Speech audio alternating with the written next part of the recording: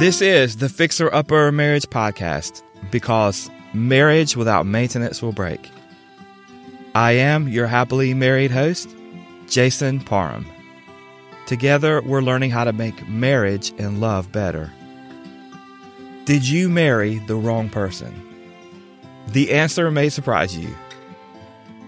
Okay, here we go. For notes and references, visit fixeruppermarriage.org/wrong.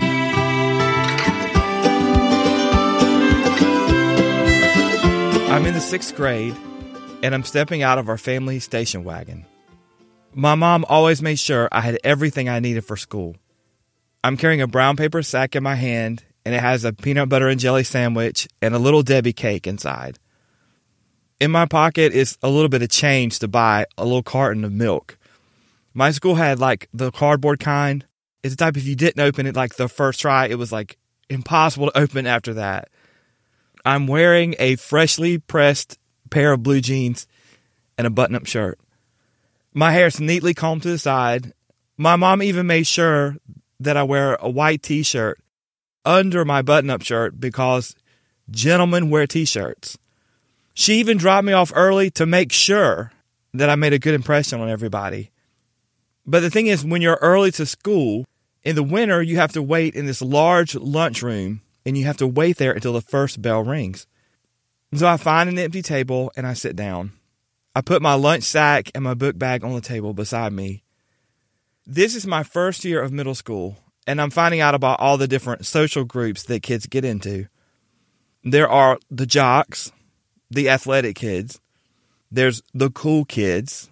There's the troublemakers, the outcast, and then there's the nerds who rule the world now, right? The thing is, I just don't fit any of the groups. But I really wanted to be one of the cool kids. Sometimes we call it bad, which doesn't really mean bad, but more like extremely good. I mean, the cool kids are the popular kids. They're the ones that have everything in middle school. They have friends, and most importantly, they didn't sit at tables all by themselves like me. This is when it all happened. It's a moment that will change my life. I noticed one of the cool kids from the other side of the lunchroom walking towards me. He comes up to my table and he sits down right across from me. I'm thinking this could finally be my chance to become cool. So now I am extremely nervous. So he looks at me and he leans over the table. I can't believe this is actually happening to me. And he asked me a question. Do you want to know how to be cool? I said, sure. But inside, I'm screaming, yes, please tell me how to be cool. So he grabs his shirt and then points to mine and says with a cruel look on his face, never let people see your white t-shirt. Then he just stands up and walks off. For a 6th grader who wants so desperately to be cool, it hits like a ton of bricks. So I look down, and sure enough, my white t-shirt is showing at the top. Which doesn't seem like that big a deal, but apparently it is. Now, I'm completely embarrassed and humiliated. I feel like everyone in this lunchroom has noticed my white t-shirt. And the only way to cover it up is to button my shirt all the way up, which would make me look like what we call a dork. And I definitely don't want to be one of those, right? So I'm going to have to somehow make it through this day. In that moment, I knew I would never be with the cool people. It hurt, but I learned something that day. It's something that I would not fully realize until years later. And that's, I don't have to be like anyone else. I don't have to fit in. And I learned that I'm really good at one thing. And that one thing is being me. And being me is okay, because the me is the person that the infinite God in heaven created. I think that most people miss this in marriage and in life. Being you is the most important thing because you are the person your spouse fell in love with. And you are the person who can love your spouse like no one else. Okay, so here's a quote from Winnie the Pooh, or A.A. Milner, the author of Winnie the Pooh. If you live to be 100, I want to live to be 100 minus 1 day, so I never have to live without you. Love is about you loving and you being loved. It's about accepting and being accepted for who you are as a person. When you're little, you hear your first love story, and from that moment, your mind starts racing to have your own someday. You want to find just the right person to be with, just the right person to love. And when you find them, it's like life becomes completely unhinged. You leave behind everything because love is the one thing in life that feels right. But every love story has doubts. Maybe it's in that big question that some people think but never speak out loud. Did I marry the wrong person? So, did you marry the wrong person? All right, let's answer that question right now together. Love is not about finding the right person to love. It's about you becoming the right person to love. All right, here's our table of contents. You think you're married to the wrong person because your expectations have made them wrong. You are married to the wrong person because they are wrong by nature. And you are married to the wrong person because you're missing the right person. All right, here we go. You are married to the wrong person because your expectations have made them wrong. It's really not that the person you chose to marry is wrong for you. It's that you have made these expectations for that person and for your love that are completely unattainable. Love takes you to another dimension in life. It transports you to this place where nothing else matters. If you could live off love when you first get married, right, you'd be set for life. But unfortunately, you still have to do life.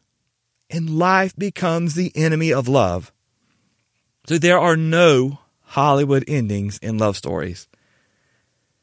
Every girl wants to find her knight in shining armor, and every guy wants to find his princess. And then you realize the knight in shining armor doesn't always have shining armor, or the princess doesn't always look like a princess, because life happens. The truth is that love is awesome, but it's not always pretty. It's because life and love get messy sometimes. This is when love is tested and strengthened. I talked about this in another episode. It's called Why is Love So Messy? But marriage is not like this endless stream of romantic moments, and it doesn't always have a happy ending.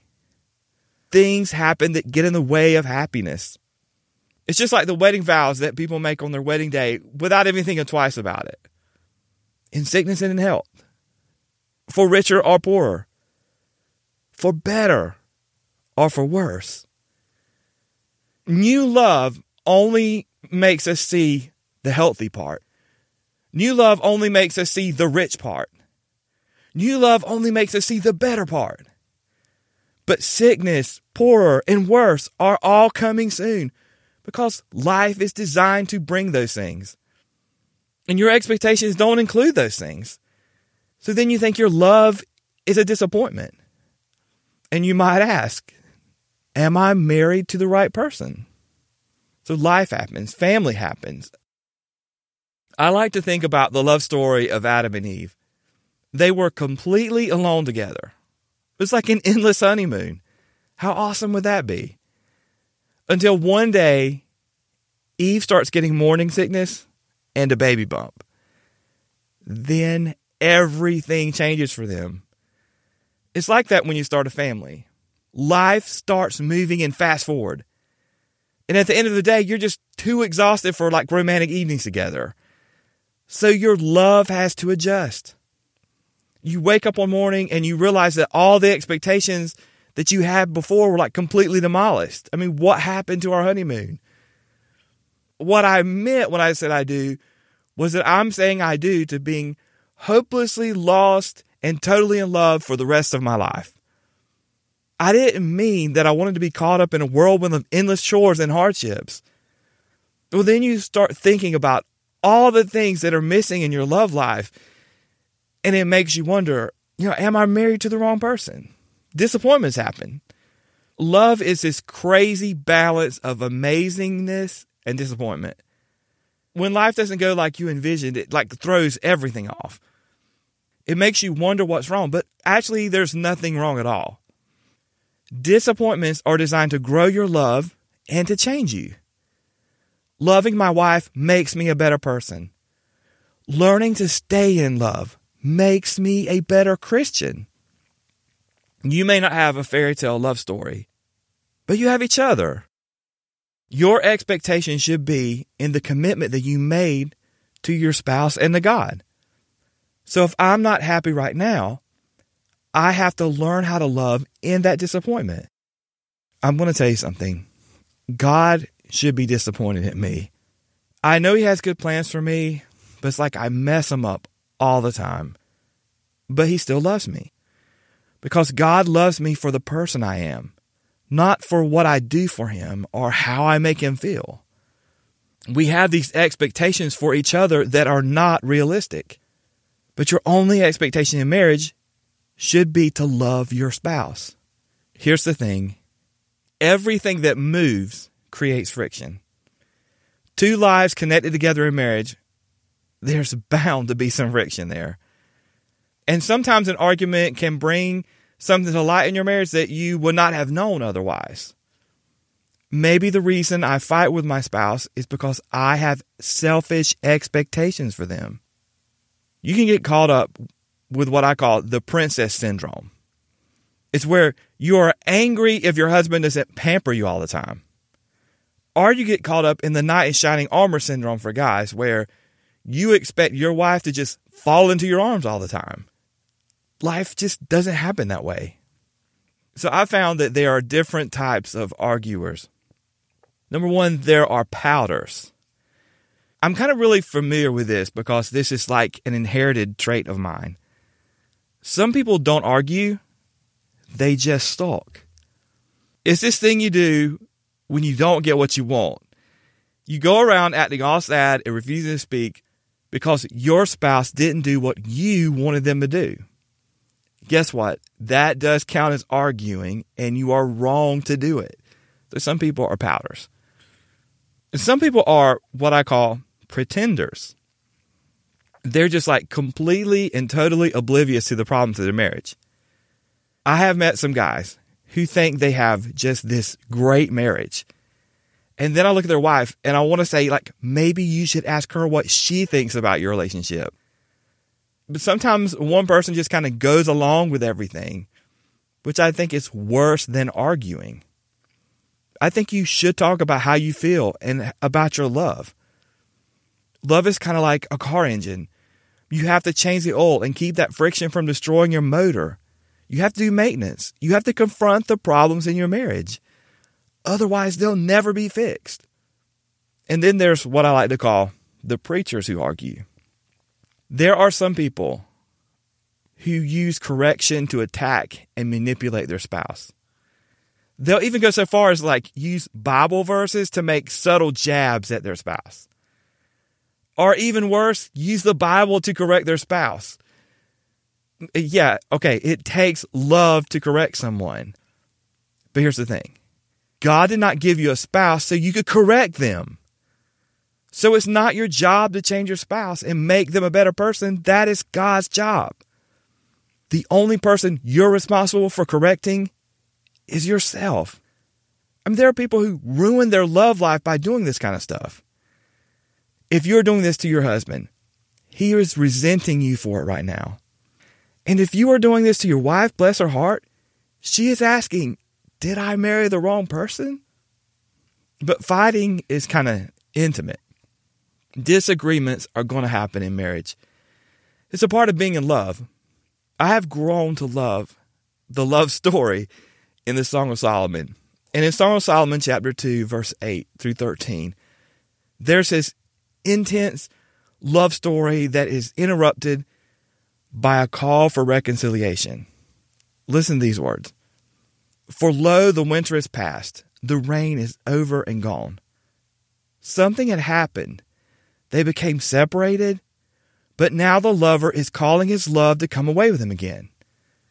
So the key to arguments is not to never argue, but it's in how you respond to those arguments, how you respond to those disagreements, how you respond to that friction.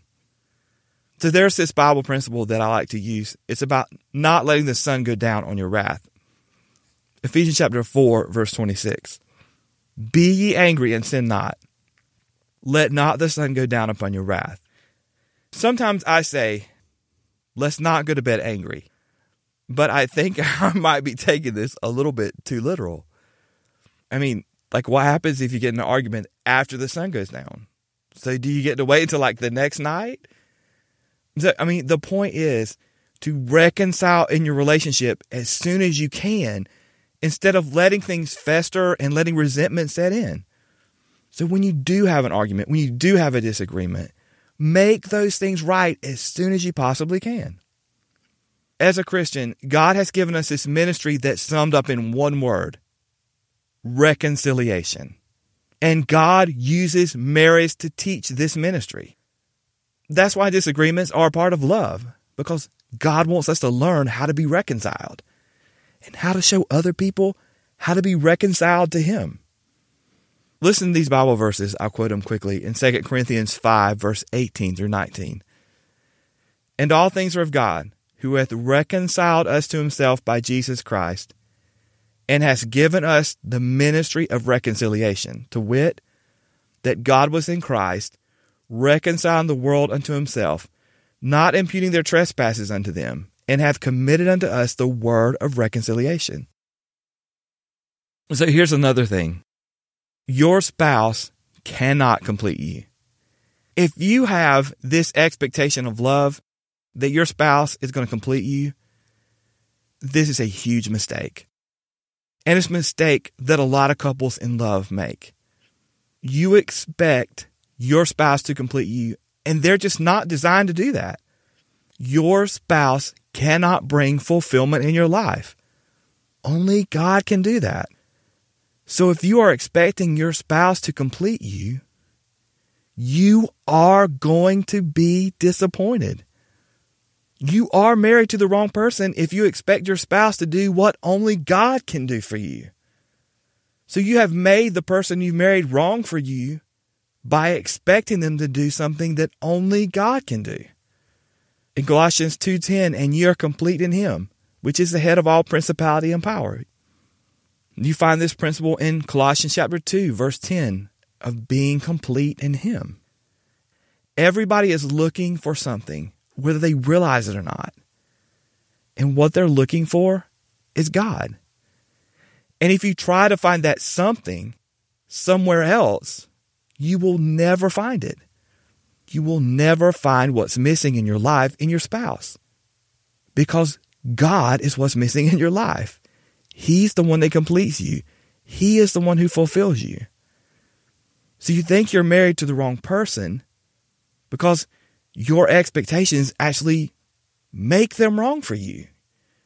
So what's really wrong is the expectations that you have. But you're also married to the wrong person because they are wrong by nature.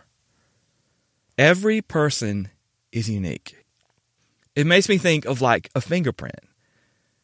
It's one of the things that show how unique you are. In fact, there's a 1 in 64 billion chance that your fingerprint will match up exactly with someone else's. It's because God made you different than anyone else in the world. He put those differences in your DNA. He uses the influences in your life to shape who you are. He uses like your past relationships to make you the person that you are now.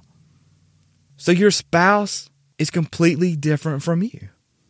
And marriage has a way of bringing out those differences. When you're dating, those differences are appealing. But once you're married, those same differences become a point of contention. Here's an example.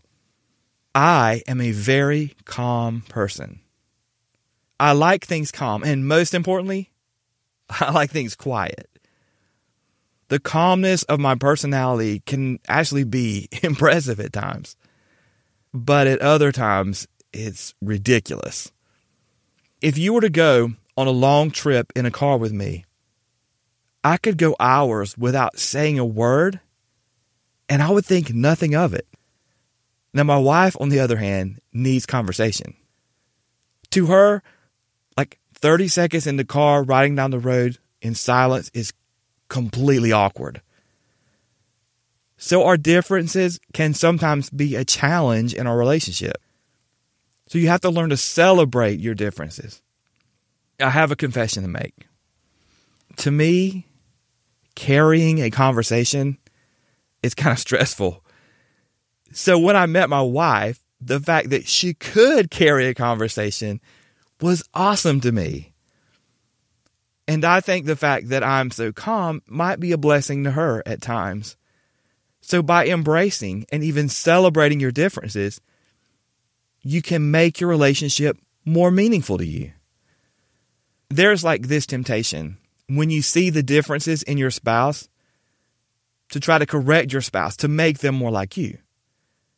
Because, of course, your way of doing things is the best way after all, right? But this is a mistake. Your differences are like spices that God created, and He's put them into your relationship. And He put them there to make your relationship something incredible. I mean, let's face it. If everybody was like me, the world would be like a really bland place. The whole world would just be reduced to grunts, nods, and like blunt, quick sentences. But thankfully, God made people like my wife, who to me is like a ray of sunshine. So learning to celebrate and embrace the differences in the two of you, it gives you a better understanding of that relationship that God has made for you. Become deliberate in enjoying your spouse's differences. So in our case, a good date involves a calm walk in the park and a long talk with each other. This way I get the calm that I enjoy, and she gets the conversation that she really wants. Although I have to admit, I do struggle with my part of the conversation sometimes. But the truth is that me taking the time to talk to my wife is important to her. So it helps our relationship for me to be deliberate in taking the time to do that. So whatever your personalities or likes are, and everyone is different. I don't know, maybe you like to go skydiving and eat at this exotic restaurant for a date. Maybe that's your ideal date. I don't know. But whatever your personalities and likes, you can improve your relationship by taking time to enjoy your differences. So the differences don't make your spouse wrong for you. They actually make them right for you. You just have to learn how to enjoy them. God made you different on purpose. Marriage is a collision of two lives. It is a collision that God designed to fundamentally change you. God made you and your spouse different because He wants to use marriage to make you a different person. So the better and worse of marriage are all designed to make you the Christian that God wants you to be. God has sent the problems in your marriage to transform you. I think most couples miss this. And they end up thinking we must be wrong for each other. A lot of times maybe one spouse wants to point their finger at the other's problems. But God wants you to point your finger at your own problems in your heart. And that's the problem that God is really interested in fixing. Your heart is the part of you that God wants to transform. Listen, you cannot control your spouse. You cannot make them different. But you can allow God to change you. And you can allow God to make you the Christian that He wants you to be. Marriage is this awesome instrument of change that God's put into your life. Let God fix you because that's what God is trying to do. When I first met the Lord, He changed me. In my heart, I knew that I was a different person because of Him. I love the Bible verse that illustrates this change in a Christian's life. It's found in 2 Corinthians 5, verse 17, and this is what it says. Therefore, if any man be in Christ, he is a new creature. Old things are passed away. Behold, all things are become new. I was a church kid, so there wasn't like this drastic change on the outside. But man, what a change God made in my heart. And ever since that moment in my life, God has been changing me a little bit every day. And He's changing me to make me more like Jesus. You can find these principles in Romans chapter 8. I'll have a link in the show notes. My marriage is a relationship that God is using to change me. So the challenges in my relationship don't indicate that there's a mistake, but that God is trying to use those things to transform me into the image of His Son. And this applies even more if my relationship is bringing me suffering. I mean, just check out this Bible verse. In 2 Corinthians 4:17, for our light affliction, which is but for a moment, worketh for us a far more exceeding and eternal weight of glory. In my journey with Christ, my wife is another encouragement from God to change me. And the great thing about it is I get to enjoy loving her at the same time. But everyone is broken in some way. There's this little thing about being human. It means you are imperfect. And imperfect is just a nice way of saying that you are broken. And you are married to a broken person. There's this underlying principle of the gospel that we are broken and need saving. I mean, the Bible is really one long story, and that story is the gospel. It's a story of people who are broken by sin and need a redeemer. It's about people who need forgiveness and healing in their brokenness. And this is the first step in coming to faith in Christ.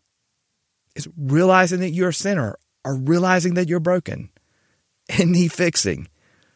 If you've ever read a gospel tract, that's where they all start out. Because if you don't understand that you're broken, you cannot understand that you need redemption. Here's a couple of verses. For all have sinned and come short of the glory of God. And another one. For the wages of sin is death, but the gift of God is eternal life through Jesus Christ our Lord. But I think we lose sight of this sometimes in our relationships with other people, especially in marriage. There is no one perfect this side of eternity. And marriage has a unique way of exposing all those imperfections in us. You just can't hide your brokenness in a relationship as close as husband and wife. But brokenness doesn't mean incompatibility. The problems that you see in your spouse don't make you incompatible. They make you broken. They don't mean you're incompatible. They mean you're broken. The problems that you see in your spouse don't make you incompatible. They just mean that your spouse is broken. And you are broken too. You have to learn to love each other in that brokenness just like Jesus loves you in your brokenness. I mean, if the gospel were based on what we deserve, we would all be in like big trouble. But thankfully, the gospel is based on His love and His act of redemption in dying for you. This is what makes marriage so beautiful. When you love each other in your brokenness. Now, this is never an excuse for doing wrong, but like understanding that your spouse is broken just like you can help you live with them and learn how to love them more deeply. What good is love if it only works when things are perfect for you? Love is amazing when you practice it, even when things aren't perfect in your relationship. Learn to love your spouse in their brokenness and in their problems. You can get to the point in your marriage relationship where you think you're married to the wrong person because you made these expectations for them that are completely unattainable. And you can also get to the point where you feel like you're married to the wrong person because you're both wrong by nature. But then you're married to the wrong person, and this is a good one, because you are missing the right person. I am stricken by the words of the Apostle Paul in Philippians 3:10, that I may know Him and the power of His resurrection and the fellowship of His sufferings, being made conformable unto his death. The person you are missing in your life is not a different spouse. Christ is the person you are really missing. The words, that I may know him. I think sometimes I lose sight of the real goal in my life. That's that I may know him. There's this old hymn that I absolutely love. This weekend when I'm recording this is Easter Sunday. But this is one of those hymns that's often sung during that time, and I really love it. It's one of those hymns that are usually sung in church as a congregational. This means like everybody sings at the same time. This is one of my favorite times in church because I can sing as loud as I want and nobody notices when I mess up. But this song that I'm referring to is called I Serve a Risen Savior. And it goes like this. I serve a risen Savior. He's in the world today. I know that he's living, whatever men may say. I see his hand of mercy. I hear his voice of cheer. And just the time that I need him, he's always near. He lives. Christ Jesus lives today. He walks with me and talks with me along life's narrow way. He lives, salvation to impart. You ask me how I know he lives? He lives within my heart. But if he lives in my heart, why does he seem so far away sometimes? It's the one relationship in this life that matters more than any other. And for some reason, I suffer at it. Knowing him is more important than your marriage. In fact, it's more important than any other relationship in your life. He should be the one that you love first. Everyone else should follow that love. So you can just get so caught up in the problems in your life and in your marriage that you lose sight of the most important relationship that you can ever have. That's your relationship with Christ. I mean, if you're not a Christian, you just can't understand this at all. But if you are a Christian, you know exactly what I'm talking about. You know exactly what having fellowship with Christ is like. I mean, for more information, if you would like, there'll be a reference in the show notes. But you can read 1 John chapter 1. Here are some practical ways to build on your relationship with Christ. And these are things I've learned from being a Christian for many years. I've included Bible references in the show notes. Number 1, practice self-reflection. Give yourself a spiritual checkup every day. Constantly evaluating where you're at in your relationship with him gives you an awareness of where you're at. I mean, it also allows you a chance to notice problems in your life before they become an even bigger problem. Secondly, set a consistent devotional time. But have a set time every day that you can spend reading your Bible and talking to God. If you don't plan for it, you just won't do it. Number 3, be thankful. Thank him for the things he does in your life. I mean, if nothing else, and there's plenty else, by the way, you can thank him for redeeming you. Showing your appreciation for him, it makes your heart sensitive to him for communication. Fourth and finally, be honest with him. Look, he knows you anyway. So just come clean with how you're feeling. It's okay to open up to him. You can throw out all the little phrases that you say and all the little things that we repeat. We call those things vain repetitions. And I don't mean to sound disrespectful, but just talk to him. Open up to him and tell him how you feel. The great thing about it is you don't have to worry about him telling anybody else. And there's nothing that you can't tell him about. So just be honest and open up to him. But your relationship with your spouse is tied to your relationship with God. You would think that the two would be completely unrelated, but there is not that God ties between the two relationships. Listen to this Bible verse in 1 Peter 3, verse 7. Likewise, ye husbands, dwell with them according to knowledge, giving honor unto the wife as unto the weaker vessel, and as being heirs together of the grace of life, that your prayers be not hindered. So does this mean that if you mistreat your spouse, your prayer life will suffer? Yeah, that's exactly what that verse means. And someone has said that you can't be wrong horizontally and be right vertically. I have found this to be the truth. If you're going to be right with God, you're going to have to be right with your spouse. And if you're going to repair your marriage relationship, you're going to have to repair your relationship with God. I said earlier that God is trying to use the problems in your marriage to change you. And this is where it all comes together. Your marriage relationship is really about another relationship. It's about the relationship between you and God. So in summary, did you marry the wrong person? You may think you're married to the wrong person because your expectations have made them wrong. You may feel as if you're married to the wrong person because they are wrong by nature. And you may feel like you're married to the wrong person because you're missing the right person. If you're listening to this podcast, I want you to know that I'm praying for you. Whatever you're going through, whatever you're facing, I don't know what that is, but I'm praying for you. And thank you so much for listening. In the words of my 6-year-old, thank you for listening.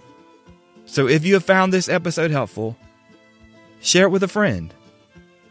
This episode is sponsored by the Fixer Upper Marriage Class. Music by Wes Hutchinson. Remember that God has great things planned for your marriage. So don't miss it.